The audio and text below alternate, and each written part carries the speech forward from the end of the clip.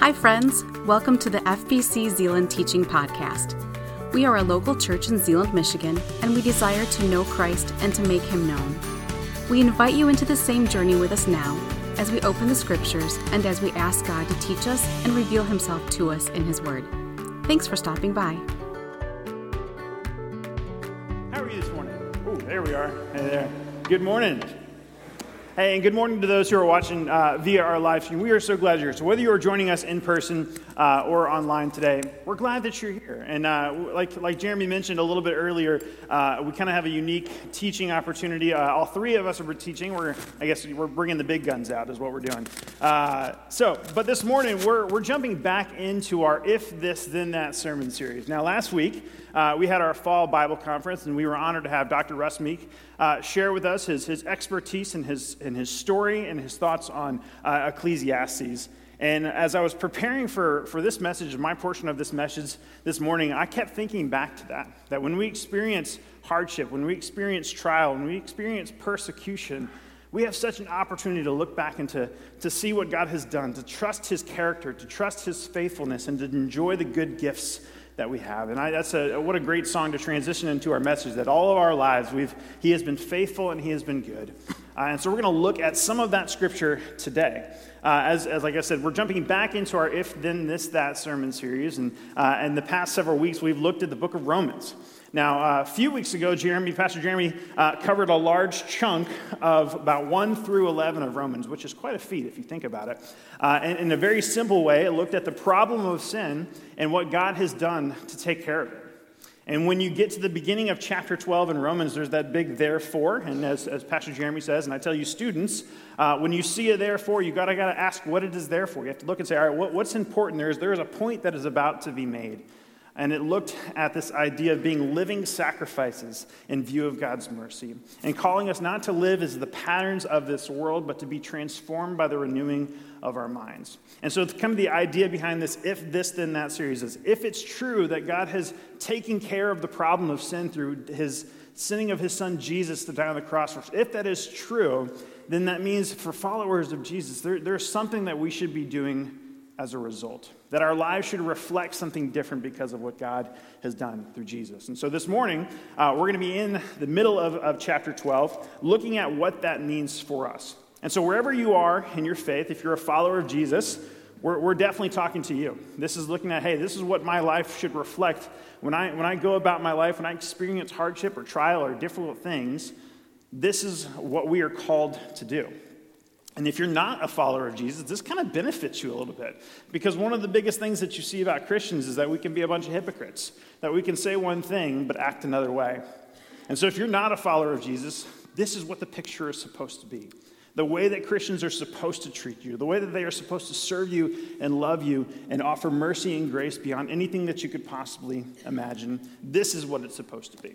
And so, we're going to dive into Scripture this morning, but before we do that, let's pray together. Lord, I thank you that you are good and that you are faithful and that we can enjoy the good gifts that you have given us. God, and I pray that we would not walk away this morning without encountering your truth in such a real and tangible way. God, I pray that we walk away with a deeper understanding of your love for us and your desire for us to be representatives of your message of hope, of love, of grace through your Son, Jesus, God. So open our hearts and our ears to what you have to teach us this morning. And it's in your Son's name we pray. Amen. Amen. Amen. Yeah, so we are looking forward to a triple team here this morning. Please turn your Bibles with us to Romans chapter 12. Pastor Cameron gave you kind of the bird's eye overview of Romans 1 through 11 and where we're going. I'll just remind you of a couple brief things that we looked at a couple weeks ago as we were in Romans chapter 12. Romans chapter 12, you have the first 3 verses, which is talking about, therefore, and brothers, in view of God's mercy, here's what I want you to do. But then it gets really specific, and you could break it down. Some scholars are breaking it down this way. Romans chapter 12, verses 3 through 13 are primarily directed towards how the body of Christ, and it's described as a body in Romans 12, how it's supposed to work together, how we're supposed to act towards one another. Okay, so that's verses 3 through 13. You'll notice, and we'll read it in just a minute, but you'll notice in verse 13, it says, share with the saints in their needs, pursue hospitality. But then in verse 14, there seems to be a little bit of a transition. He says, bless those who persecute you. Okay, so the idea here is he's probably talking about, now I want you to think about how are you going to interact with people outside of the community of faith. Now, that doesn't mean that you can't also apply these verses 14 through 21 to the community of faith, but it means that there's probably something bigger at play here. And so just as a quick recap, that's kind of a structure for Romans chapter 12. But one of the things that Paul just kind of comes back to, not just here, but throughout other writings that he does, is this idea of the body. How is the body supposed to work together? And one of the foundational elements to how the body of Christ is supposed to work comes down to this one word: humility. Can you say that? Humility. Not Greek, not Hebrew, it's just English, okay? Humility. Humility. Humility is one of those big words, though, that if we don't start there, in view of God's mercy, how are we supposed to act? Humility, we can get gifts really messed up really quickly. Okay? So that's why he says in verse 3 of chapter 12, "For by the grace given to me, I tell everyone among you not to think of himself more highly than he ought." He's talking about humility. Elsewhere in Philippians, he says, "Your attitude should be the same as that of Christ Jesus, who being in very nature God, did not consider equality with God something to be used to his own advantage. But he made himself nothing, taking on the very nature of a servant, being made in human likeness, being found in appearance as a man, he humbled himself." This is the model for how we are to live. Humility, okay? So you go to humility, and then he starts talking about these gifts, and there's all sorts of different understandings sometimes about these gifts, and some contention about prophecy and teaching and exhorting and all how these all get played out. But his point here is every follower of Jesus has been given the Holy Spirit. Therefore, every follower of Jesus has been given spiritual gifts to edify the body. So whether you are young or you are old, whether you grew up in the church or you didn't grow up in the church, whether you've been a follower of Jesus for 5 minutes or for 50 years, there are gifts that God is giving you through his Spirit that he wants you to use for the building up of the kingdom. Now, with those gifts comes a little bit of application of those gifts as well. One of the things about spiritual gifts is that they're not for the building up of ourselves. They're for the building up of the body. One example, and there are several we could talk about, but one that I just saw in great color this week is when he says this. He says, "If exhorting," in exhortation, verse 8, "giving with generosity." Someone came into my office this week, and I got to be on the other side of the table of someone who wanted to, I think, exercise this gift.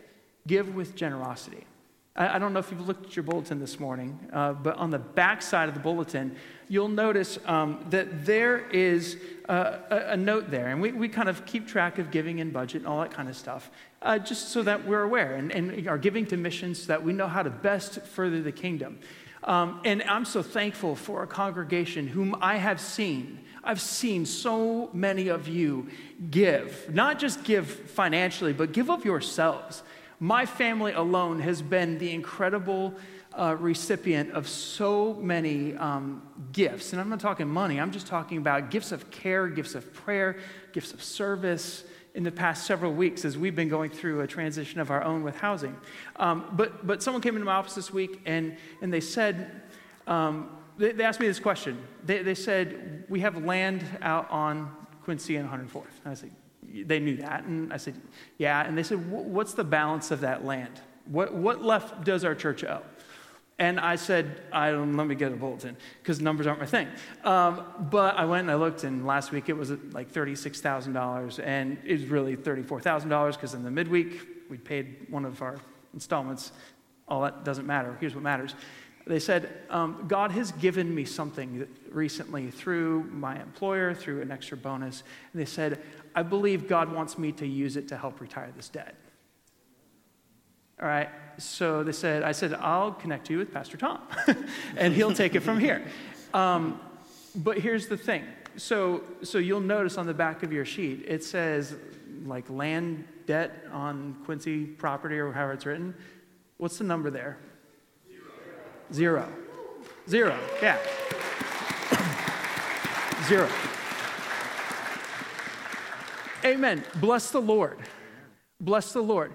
Here's the point, though. The person said to me, I believe God wants me to do this. Friends, I don't care if you're giving $34,000 or if you're giving 34 cents. If God has called you to do it, do it.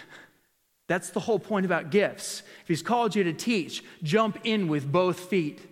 If he's called you to serve, serve with humility and with joy and with gladness. Jump in with both feet.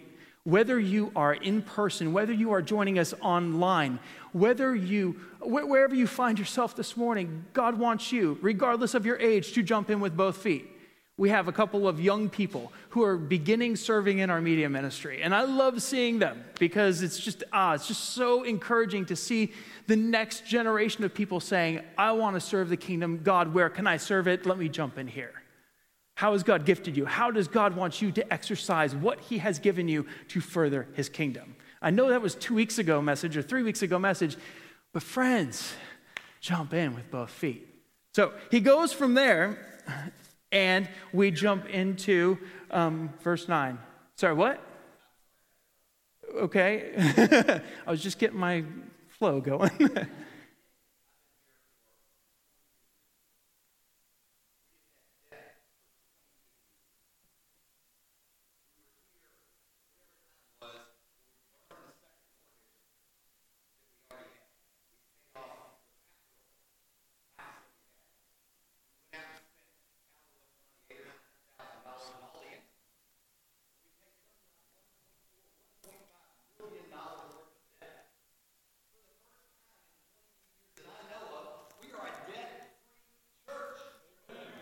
Amen.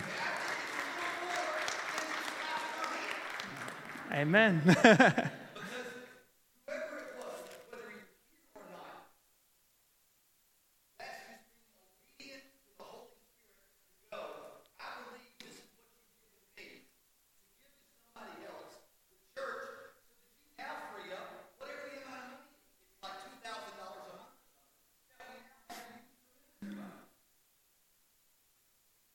Thank you.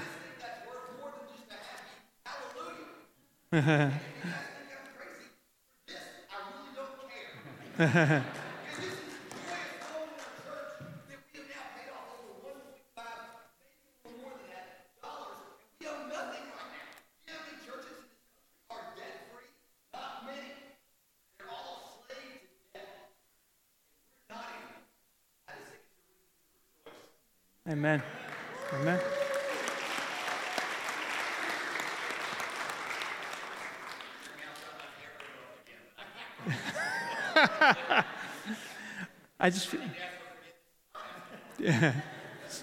So for everyone who's online who didn't hear that because he didn't have a mic, he was just saying there's much to rejoice about.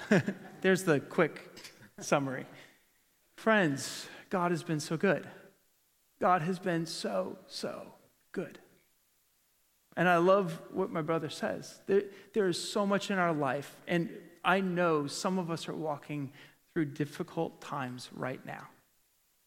It might be physical, it might be emotional or spiritual, but friends, God has been so good. So, in view of God's mercy, what do? We offer ourselves as living sacrifices, and we say, God, what do you want me to do? And we just follow with simple obedience and give him the praise. So, Romans chapter 12. Would you stand with me? Let's read this together.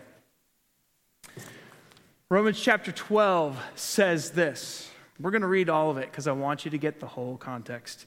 Therefore, brothers, by the mercies of God, I urge you to present your bodies as a living sacrifice, holy and pleasing to God. This is your spiritual worship.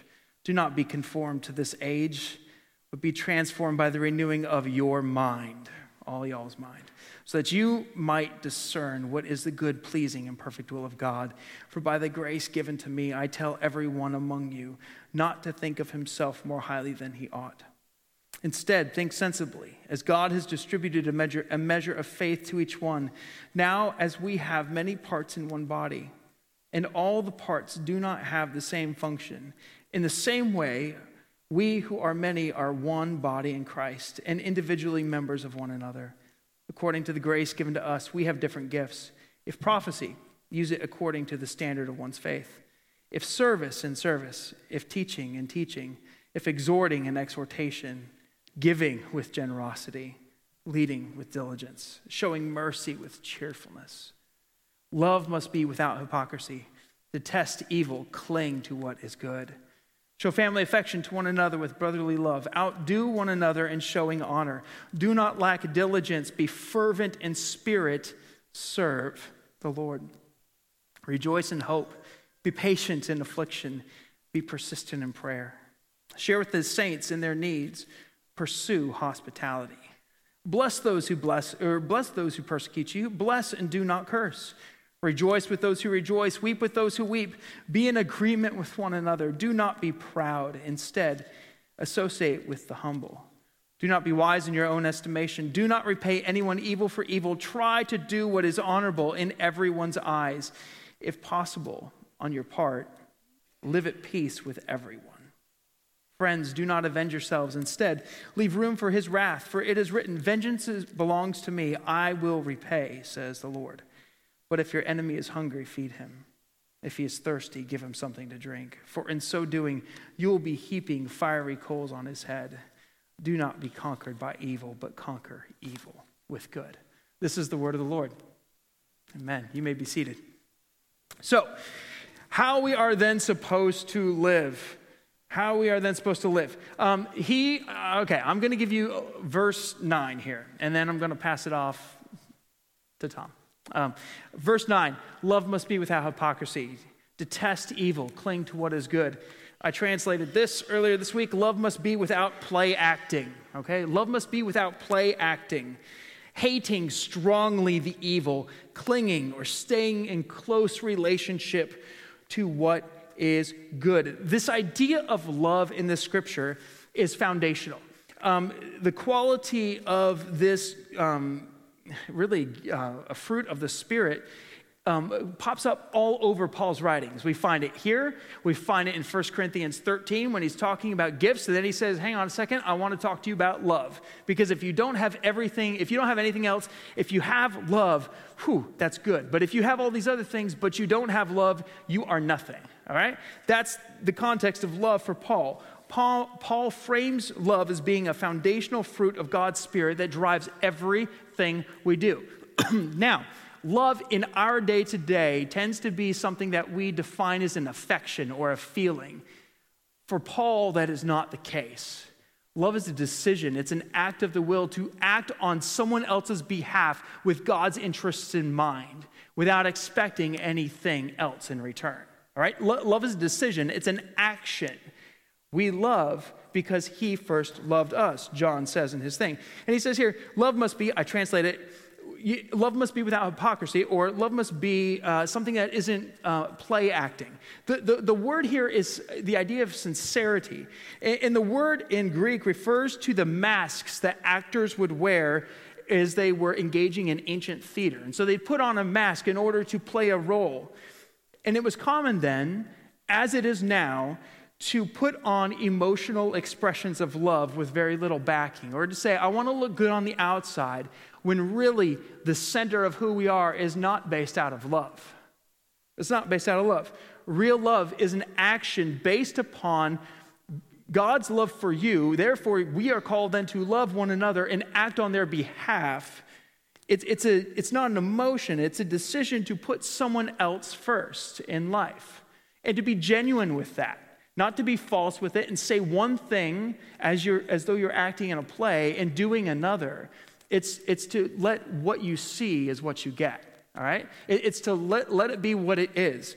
And so Paul says, I want you to love without hypocrisy or without a mask here. And I want you to hate that which is evil. And the idea of the word hate here, it's a type of verbal form that means to continuously hate. So I translated it, hating that which is evil. All right, taking that which is not according to what God wants, but continuing to despise that and continuing to uphold love over everything else, caring for others. So he says, don't stop hating that evil. He says, rather, cling to what is good. And the idea of the word cling here It can be used as like glue between two boards that sticks them together and you can't pull them apart. It's used in Luke chapter 10, and Jesus is describing how the dust of the area was clinging to his disciples' feet. How many of you have ever gone out to the beach? All right? Online, I hope you've been there. It's great. If you've ever gone to the beach and you go in the water and you walk out of the water, what's the first thing that happens as you hit that sand? It sticks to your feet. Now, that may be great if you love sand in your house, but if you don't love sand in your house, then you're going to spend the next 20 minutes just trying to get all the sand off your feet, or you're going to wait for your feet to dry in order to get them clean, and then you're still going to get sand everywhere. The idea that Paul has here, I want you to cling to what is good. I want it to be like you've just stepped out of water and you've stepped in sand and your foot is absolutely covered with sand. Detest that which is evil.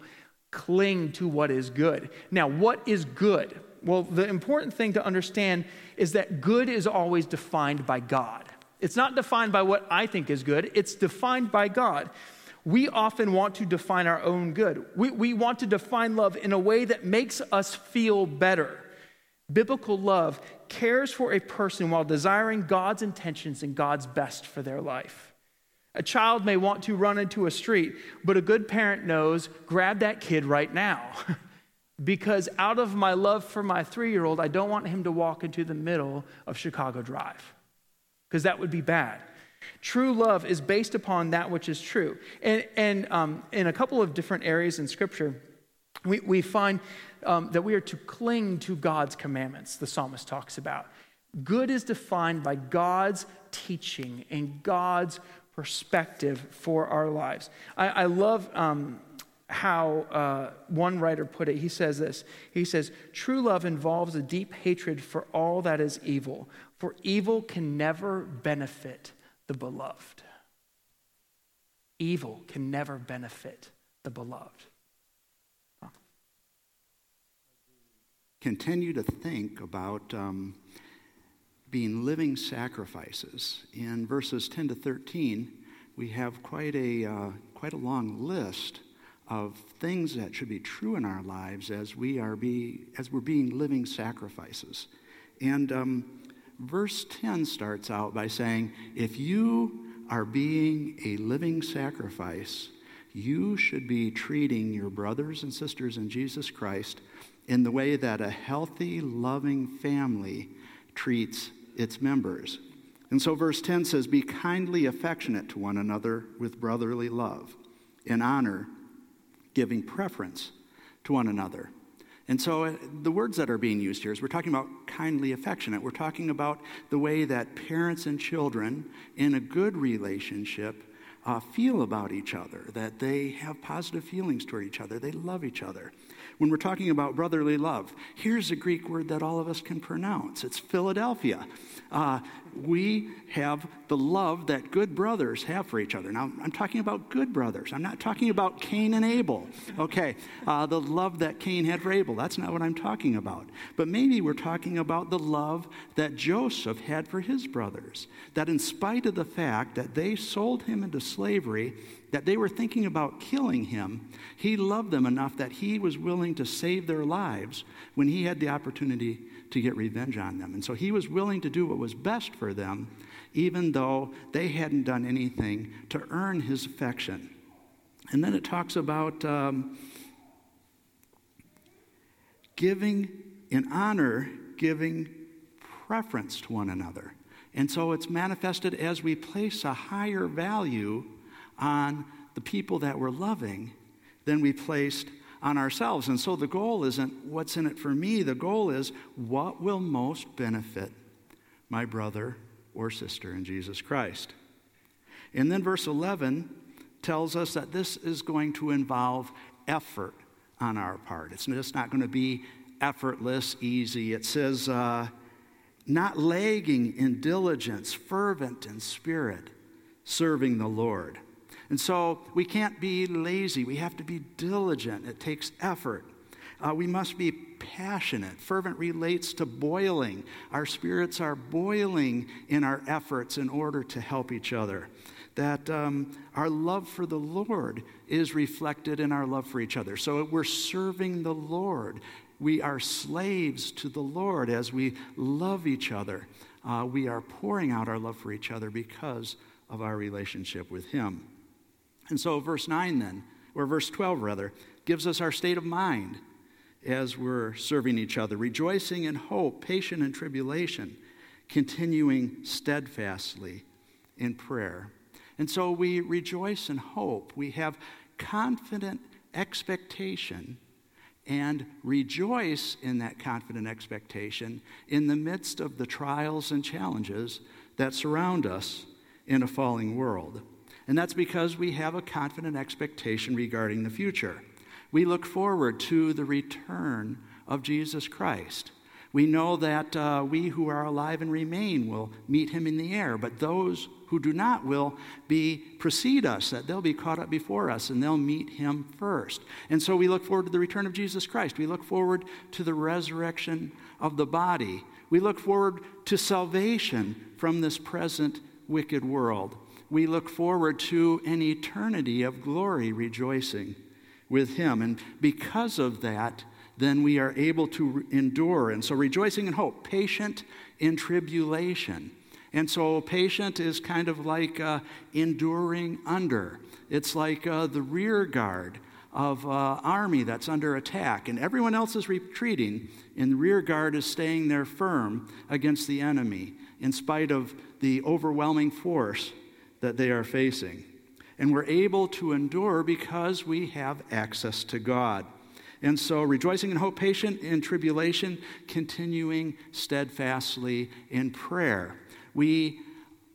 As we are enduring trials, we are able to endure those trials because we have direct access to the King of the universe at any moment, continuously. And he loves us too much to do anything that's bad for us. He is too powerful to have anything happen that he cannot intervene on our behalf. And he's too wise to make a mistake as he's intervening on our behalf. And so no matter what we are experiencing as we're coming to God in prayer, we know he's able to answer, and he is answering according to his wisdom in the way that is absolutely best for us. And so then that tells us that we go on and serve because of what happens. It says, distributing to the needs of the saints, given to hospitality. And so this distributing, it's related to another word you may have heard, koinonia.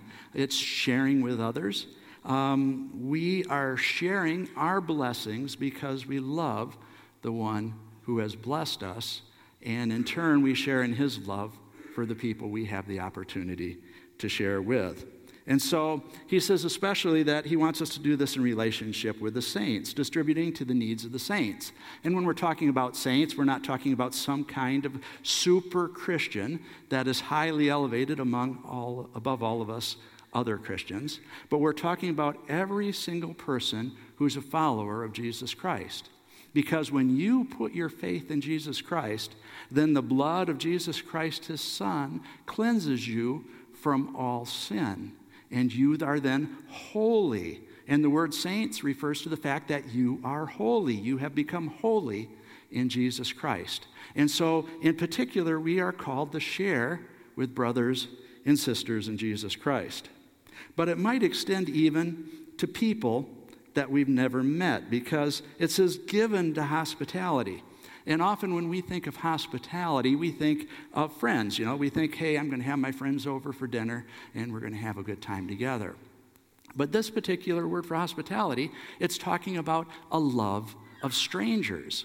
So this isn't hospitality, I'm going to have a friend over. This is hospitality, I'm going to have someone I don't even know come over to my house, and I'm going to minister to them. And Jesus Christ talks about this a little bit in Luke chapter 14. And there in verses 12 to 14, I'd like to read that for you.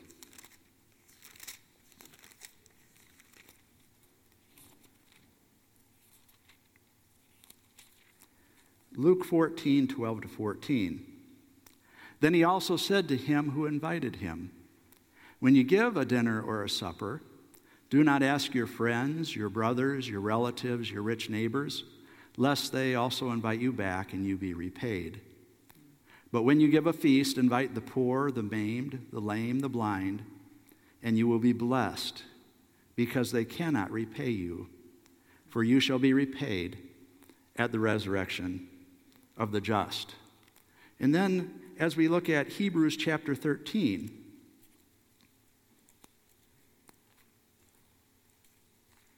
and in Hebrews 13, we can look at verse 2. And it says, "Do not forget to entertain strangers, for by so doing some have unwittingly entertained angels." And so as followers of Jesus Christ, we're called not only to be nice to those who are nice to us, but we're called to extend God's grace and his goodness to people we don't even know. All righty. Well, chapter 14, I don't know about you, the first time I read it, it stepped on my toes a little bit. It says, "Bless those who persecute you, bless and do not curse." Firstly, being from the South, one of the first things that I thought about was when people from the South say, "Oh, bless your heart." I can tell you, as a representative of the South, they are not trying to bless your heart. They are calling you a dum-dum in the nicest way possible. That is not what we're talking about here.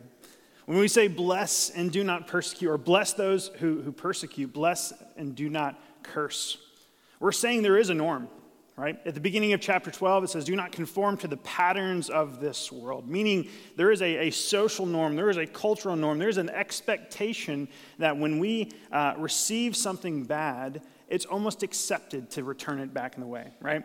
And if you look around the world that we live in right now, if you spend any time on social media, you realize how divisive that can be. You might say, "Hey, I really love puppies" on Facebook, and your whole comment section of that could say, "Well, how do you hate cats so much?" It's very divisive, and it's to the point where the social norm of an eye for an eye is become accepted. But Paul is saying, hey, we're called to live differently in view of God's mercies, going back to chapter 12, to live as living sacrifices. This bless and do not curse is important. Because when we as followers of Jesus interact with people who persecute us, we have an opportunity right then and there to be a picture of the love and grace that Jesus has shown for us. And so when we say bless and do not persecute, it's not just being kind. It's not just holding back your tongue. One commentator, this is where it stepped on my toes. That word bless was to call upon God to bestow his kindness.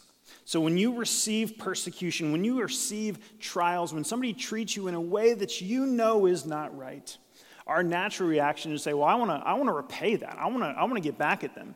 But instead, Paul's saying, whoa, and he says it two times bless in this one verse. I want you to call upon God to bestow his goodness on that person. Now, for me, that's difficult because sometimes on the surface I can be nice. I can say, yep, okay, I understand how you feel and go about my ways. But the moment I'm going to say, hey, God, I'm going to let you deal with that one later, right? God, can you take care of that? They've not been kind to me. They've done me wrong. God, I want you to do something about that. But that's not what Paul is saying. Paul is saying when you leave that in confrontation or when you leave that encounter of persecution, saying, God, that's somebody that you died for. I want you to bestow your goodness. I want you to be good to that person, even though they weren't good to me. Because in doing so, as we see a little bit later in a couple verses that I'll chat about here in a few minutes, there is an incredible impact in showing radically different love and radically different grace in a moment of persecution. Wow. So then going from that, he says, I want you to rejoice with those who rejoice. I want you to weep with those who weep. Now, what struck me as I was thinking about this, even last night, remember, the posture of humility is absolutely vital here. Because many times we'll find ourselves either rejoicing or weeping. But he doesn't say, stay where you are. He says, I want you to rejoice with the people who are rejoicing, and I want you to weep with the ones who are weeping, which means God wants us to have the ability to be sensitive to the needs of people around us. Sensitive to the needs of the people around us. Rejoicing in the scriptures takes place in several instances. In Matthew 18, rejoicing happens when someone lost comes to faith. In Matthew 5, It happens when persecution comes to someone for the name of Jesus. In other words, they're following Jesus, they receive persecution, and Jesus says, I want you to rejoice. In Romans chapter 12, it's believing God's promise in the face of uncertainty, rejoicing in hope, being patient in affliction. In 1 Corinthians 13, it's also used, and it's you're to rejoice in hope when love is being pursued in truthfulness. And the question is, what do we rejoice in, right? We often find the easiest things in life to rejoice in. But God wants us to rejoice in many circumstances in which we normally wouldn't do that. But not only that, then he wants us to step into what someone else is going through and rejoice with them. So, someone is serving Christ in a different place of the world, but they're experiencing persecution. What are we supposed to do? We're supposed to rejoice that the kingdom of God is moving forward. We're supposed to come alongside and celebrate with them that God is with them and for them. And if God is for us, Paul says, who could be against us? But so on the one hand, we rejoice with those who rejoice. We step into that. But we also weep with those who weep. Now, weeping in this context is usually used to describe someone who has experienced great personal loss. All right, great personal loss, a loss of a family member, a loss of a spouse, a loss of a parent. It's the word that's used when Mary, to describe Mary after her brother Lazarus has died. All right, it's this idea of being filled with sadness or care or anxiety. And I don't know about you, but I've been there. In one way, shape, or form, I've been there. And one of the things that the body is supposed to do is to step into someone else's life who's experiencing either rejoicing or weeping and to meet them there. Not to expect anything different of them necessarily, but to meet them there. Because remember, humility says, how do I serve my brother and my sister? Couple of things here. With weeping with others can sometimes be difficult because we don't fully understand what they're going through sometimes. Doesn't mean don't weep because you don't understand. It means you weep with those who weep. Some tips, some counsel. How do you weep with those who weep? Well, you allow them to safely express their sorrow, their fear, or their anxiety. You be that person who doesn't have to fix it, all right? All the guys in the room who are fix-its, raise your hand. Confession time, okay. We want to fix it a lot of times. Sometimes God does not want us to fix it. He wants us to walk with someone who is struggling, to weep with those who are weeping. Listen, don't try to fix the problem. Remind one another of God's faithfulness. Now, be careful not to use passages out of context when you do this. But remind someone who is undergoing anxiety, fear, uncertainty of life, just remind them, God is with you.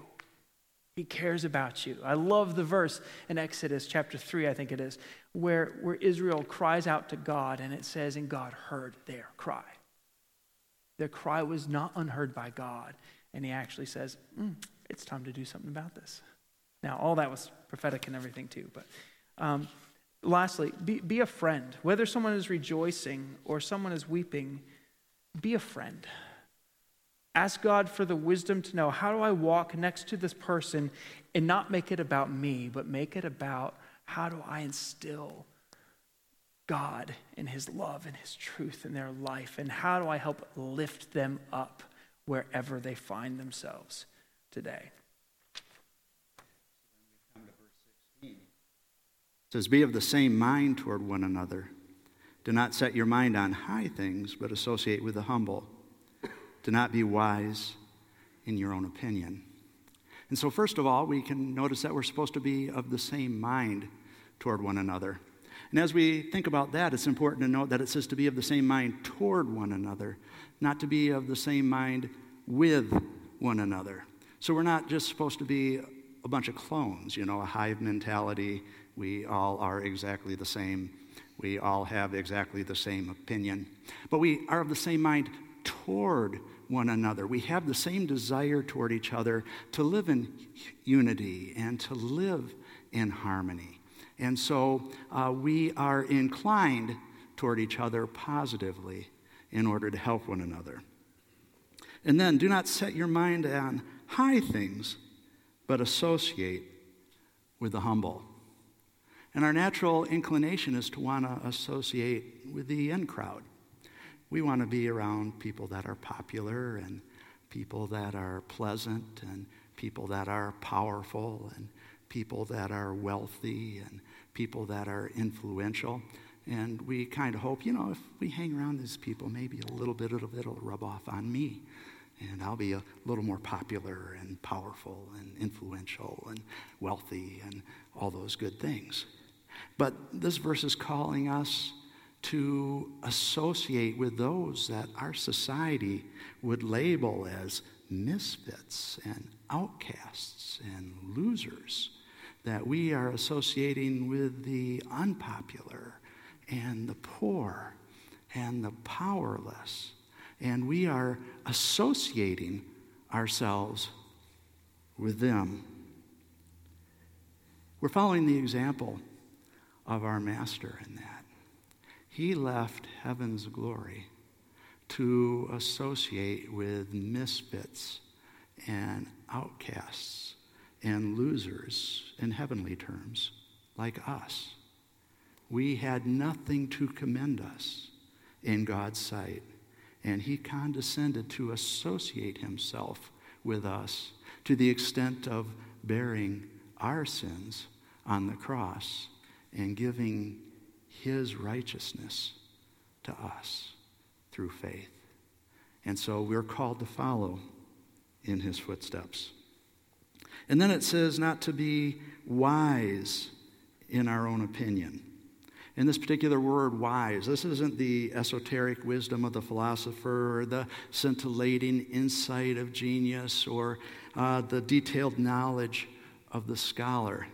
This is the wisdom of common sense and sound judgment. And so he's saying, don't think you're the only one with common sense. Now, as we look at the world around us, and it seems that common sense is becoming more and more uncommon, it's very, very tempting for us to say, boy, I'm the last one left. I'm the last one left that has the sense to step out of the way of a bus when it's heading at me. But we're not. We don't need to be wise in our own opinion. We're told that we should be slow to speak and swift to hear and slow to speak and slow to anger. And so as we are willing to listen to others, then we may find that they have insights that we don't have. And so we respect what God has revealed to them. Well, verse 17, as if Paul is saying, hey, if you didn't catch it the first time, if it wasn't clear enough when I said it before that you should bless those who persecute you, let me maybe rephrase it in a slightly different way. Verse 17 says, do not repay anyone evil for evil, and give careful thought to do what is honorable in everyone's eyes. So we're going to do, if you were like me, growing up, you heard a couple phrases. I'm going to see if you heard them too. We're going to play a little game really quick. I want you to see if you can complete the phrase that I heard when I was a kid. So the first one is, two wrongs don't make a right. Yes, you heard that as well.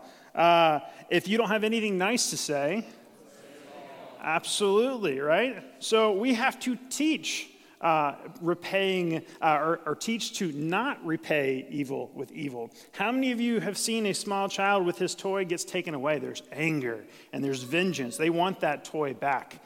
In all reality, as an adult, we're the same exact way. The norms of our world and the culture that we live in is divisive. We want to make things right. The knowledge of good and evil exists. And we are in it saying, this is not right, and I want justice. I have been treated poorly, so I want justice, and I'm going to enact it. But in so many ways, Paul is reminding us to say, hey, pump the brakes a little bit here. It's not just about making sure that justice is served. It's an opportunity, once again, to be a messenger of something bigger than yourself. It says, be careful to give careful thought to do what is honorable in everyone's eyes, meaning that people are watching. Especially when followers of Jesus, when we can quickly become the hypocrite, when we can quickly become the person who says one thing and does something else. We talk about this in student ministry sometimes. Sometimes students, and we've all been there, we can act like one person on Sunday at church or at student ministry in the evening and be a completely different person Monday morning when we interact with a different crowd. And Paul is reminding us, saying, hey, there is a bigger purpose. We talked about this, middle school students. Remember a couple weeks ago, the word purpose. There is a bigger purpose for us in what God has called us to do. And so when we experience trials or persecution, or we experience something that is just not right, while justice is a good thing, it's God's justice to do. And we're going to discover just in a couple verses what exactly that means. But once again, it means we have an opportunity to be a messenger of the gospel and the way that we handle ourselves. How we respond to things matters. Verse 18. If it is possible, as much as depends on you, live peaceably with all men. And so we're called to live peaceably, but we have two qualifiers. And the first one is if it's possible. And it acknowledges there's some times when it's not possible. You're standing either literally or figuratively and looking, and you see a mob approaching with torches and pitchforks. And it may not be possible to have a peaceful outcome from this interaction. And so if there's not a peaceable outcome from that interaction, God may say, it wasn't possible. You did what you could, and it wasn't possible to have a peaceful outcome. Second qualifier, as much as depends on you. So don't you be the one leading the mob with the torches and the pitchforks. Because, there won't be a peaceable outcome, but it lies with you to determine whether or not there's going to be that kind of response. And so you're not accountable if there's nothing you can do about it, but as much as you possibly can, you want to have a peaceable outcome. You may find a situation impossible, but don't cause an impossible situation. And then within those limitations, we're called to live peaceably with all men. Not just with those who are followers of Jesus Christ. I'm going to meddle a little. Not just with those who support my preferred candidate. Not just with those who agree with me about whether or not I ought to wear a mask. Not just with those who are like me in any given way, but with all men. And so in Matthew chapter 5,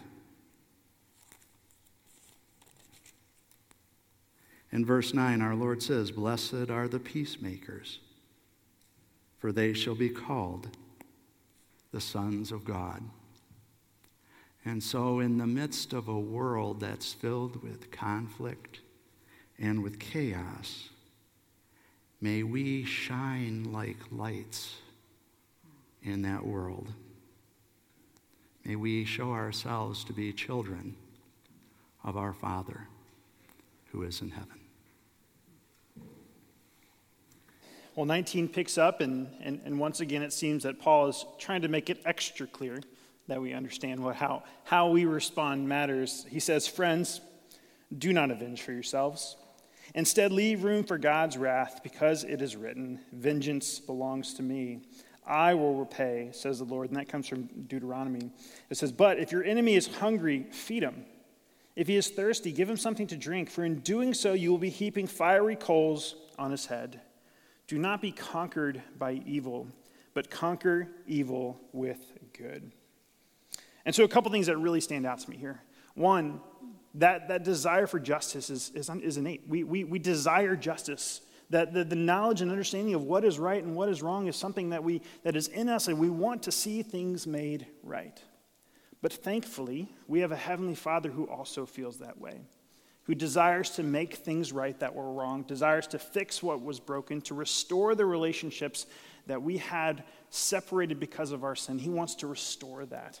And he's made promises to do so all the way back, even further before Deuteronomy. In the Old Testament, that I will make it right. There will come a time when things will be made right, and you have the opportunity to trust me. And it continues, it says, if your enemy is hungry, feed him, and if he is thirsty, give him something to drink. And this is a pretty powerful statement. One, for a couple reasons. This kind of indicates a little bit of a power shift. If you're thirsty or you're hungry, you're vulnerable. You're in need of something. And we're saying even when we have an opportunity of power or influence over somebody else, or we might be in the stronger position, this is not a time for power. This is not a time to enact that justice, to repay evil with evil, or to seek vengeance on our own. This is an opportunity to display love and grace. Because in doing so, as it says, you will be heaping fiery coals on his head. Now that's super clear to you guys, right? No, it's not, right? This is not saying go buy Kingsford charcoal at Ace Hardware on the way home. Like, man, I cannot wait to fix my problem. It's not what it's saying at all. Now, as I studied this, we actually talked about this quite a few because I was like, what the heck is this going on? And there was various commentators, and the one that made the most sense to me was one commentator noted that back in time, matches weren't a thing. You didn't get the box of matches out of your drawer, light your fire, and fire was a pretty important thing to cook food, for water, for warmth. And so if you needed fire, you would go to your neighbor, because a good neighbor would supply the things that you need.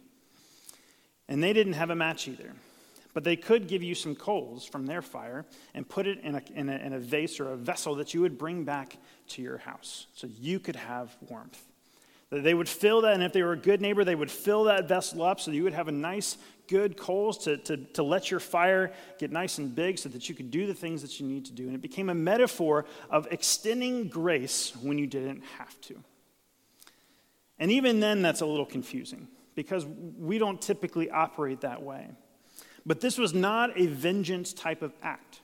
This is a restorative type of act. That in doing so, you help people see, even if they've treated you poorly, that you are not going to respond in the same way. And when you show that radical love, and when you show that radical grace, and you show that radical kindness, what that can often do is show their own hearts and themselves. They can say, you know what? I wasn't probably the best. I didn't probably act the best in that situation. What I said probably wasn't kind. Our goal is not to seek vengeance and prove that prove to that person that they're wrong, but to show love in such a way that their heart is moved in a different direction. Now, I was on the internet the other day, and I stumbled across this story, and to me, it was a perfect fiery coals story that helped click in my mind. And it was a story about President Nelson Mandela of South Africa. And as you know, if you know the history of Nelson Mandela, in very short, he suffered many persecutions in pursuit of racial equality in South Africa. So much so that he spent many years in prison. And after he was released from prison and became president of South Africa, it said there's a story that takes place, that he went out to lunch with his security team, his security advisors. And while they were sitting there, they noticed this man who was sitting across the restaurant from them, who was trembling, who was shaking, who looked not quite right. And so Nelson Mandela signaled for his team to invite that person to come and join lunch with them, which is a kind gesture. And the entire time, that person wouldn't stop trembling. That entire time, that person almost seemed fearful and not quite well, to the point where when that man finished his meal and went on his way, the team came back around Nelson Mandela and said, maybe that person was sick. Maybe that person was not quite in their right mind. Maybe we should be a bit more careful. But Nelson Mandela, he said, no, he wasn't sick. He was fine. In fact, that person was the jailer in the prison that I was in. And that person tortured me beyond all end. And he was trembling because he was fearful of how I might respond in my new position of power. And in that moment, he didn't choose to throw that person in jail and repay evil with evil. He said, I'm going to set a new standard for how I'm going to treat other people.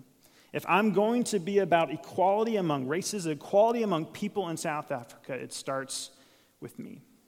And now that's not a direct connection to what God is calling us to do, but it's a beautiful picture of radically different love. He had every bit of power. Nobody would judge him for throwing that jailer in prison to have the same sentence. But he said, that's not what we're going to be about. And so what does that mean for this? And it continues. It says, do not be conquered by evil, but conquer evil with good. We are called to show radical grace, radical love, radical kindness, not because it's our own effort, but because that's what we've received from our Heavenly Father through Jesus. This concept of being a messenger, of being a picture of the gospel, is not one just so it's we got to do it because we've been told to do it. No, it's an opportunity to say, I've received.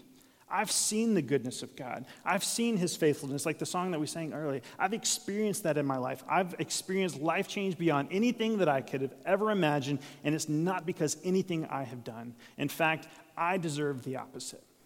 So who are we to say as followers of Jesus that we get to choose who receives love and grace from God and who doesn't? Because each one of the people that God has placed in your life, whether you disagree politically, whether you disagree on social issues, whether you disagree on the whole spectrum of things that we can disagree on, that is still somebody that God has said, that is somebody I have died for, is worth dying for, and I want you to be a messenger to that person so they may understand the love and grace that is waiting for them through my son Jesus. We have an opportunity not to conquer or not be conquered by evil, but to show the love of God in such a way that it changes people's understanding about what it means to be a follower of Jesus. John puts it so well in the letter, his first letter, 1 John chapter 4 says, "Beloved, let us love one another, because love comes from God. Anyone who loves has been born of God and knows God. The one who does not love does not know God, because God is love." He goes on to say, God's love was revealed among us in this way. God sent his one and only Son into the world so that we might live through him. Love consists in this, not that we loved God, but that he loved us. And he sent his Son to be the atoning sacrifice for our sins. Dear friends, if God loved us in this way, we also must love one another. No one has ever seen God. If we love one another, God remains in us, and his love is perfected in us.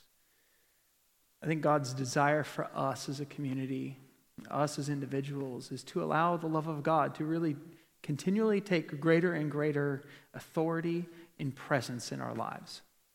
So that as we go out, a good barometer of our life, whether or not we're conforming ourselves to the world or being transformed by the renewing of our minds, is to then look at Romans 12, verses 3 and following, and say, God, where is this present in my life? God, where would you have me step into this relationship or to that circumstance and live this way? A way that's transformative, not a way that conforms to what we see around us. It's really easy to conform. The hardest part about transformation is saying, God, here I am. And laying ourselves down and becoming second in the picture instead of first. Let's pray together.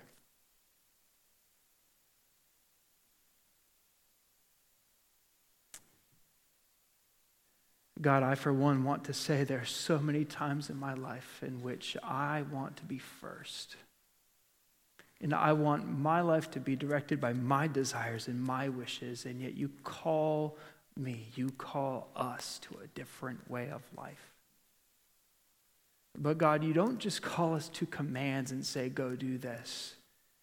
You say, here's what I want you to do. And here is my Spirit who gives you the power and the direction to know what to do. God, I pray for our lives this week that we would walk with you. That we would seek to have lives that are marked by the change that you want to bring in us. God, that amidst a very, very, many times dark and divisive world, that as Matthew says in his gospel, that we would be lights that shine in the darkness. God, thank you so much for each of my friends here. I pray for them in their lives, wherever they find themselves today. God, give them truth and give them power for the next right step. Step with a friend at school. Step with a family member. Step in the right direction with a coworker. God, give them the wisdom and the grace to live a transformed life this week by your power. We bless you, God, and we thank you for your good gifts to us this day. We thank you, God, for giving us eternal life through Jesus Christ, our Lord. We thank you, God, for your Spirit that walks with us. Blessed are you, Lord God, King of the universe. You are sovereign over all. We pray in Jesus' name. Amen. If you want any help walking through something in your life, we would love to be able to rejoice with you, to weep with you, to walk with you as we seek to follow Jesus here at First. That's why we exist. We want to know Christ. We want to make him known throughout our community and our world. And so, if there's any way we can serve you with that. Your bulletins are a great source of information. There's lots of stuff coming up, Baptism Sunday in a few weeks, a couple other things. Please check those out. Let us know if you have any questions. Pastor Tom has one announcement for us, and then we will have our dismissal. We've already heard about one development related to the Quincy Street property this morning that thanks to all of your faithful giving and a final gift from a generous donor, we've been able to retire the debt on that property. Mm-hmm. We have another recent event related to the Quincy Street property that happens to be totally unrelated, but recently the elders received an offer from Zeeland Public Schools to purchase the Quincy Street property. And the elders are currently reviewing that offer. They've scheduled a meeting with the congregation next Sunday, October 25 at 6 p.m. here in the main auditorium to provide additional information regarding that offer. We plan to mail a letter about the meeting to the church family this week. It'll contain some additional information about the offer. If anyone would like to review a full copy of the offer, you can contact the church office and schedule a time to do that. Please be praying for wisdom for the elders and the church family as we seek God's leading regarding this matter. Pray we go forward in the way that will best help us as a body of believers to know Christ better and to make him known to others. With that, this week is our monthly elder meeting. And if there's any way we can pray for you, we set aside time at the beginning of every elder meeting to pray for our congregation. And specific needs are always, we love to pray for specific needs. And so if there's anything we can be praying for you about or we can serve you in, please let us know. You can send me an email. My contact information is on the website, or you can touch base with me here after we're finished. So would you stand with us? Friends, we have much to be grateful for. God has given us life and breath today. God has given us the ability to serve him in whatever he has called us to. And it's my prayer that we would do that. And so may the love of God and the grace of our Lord Jesus Christ walk with us this week. May God give us wisdom and power by his Spirit to do what is right and to bring honor and glory to the name of the one who has saved, redeemed, and reconciled us to himself. Amen? Amen. You are dismissed.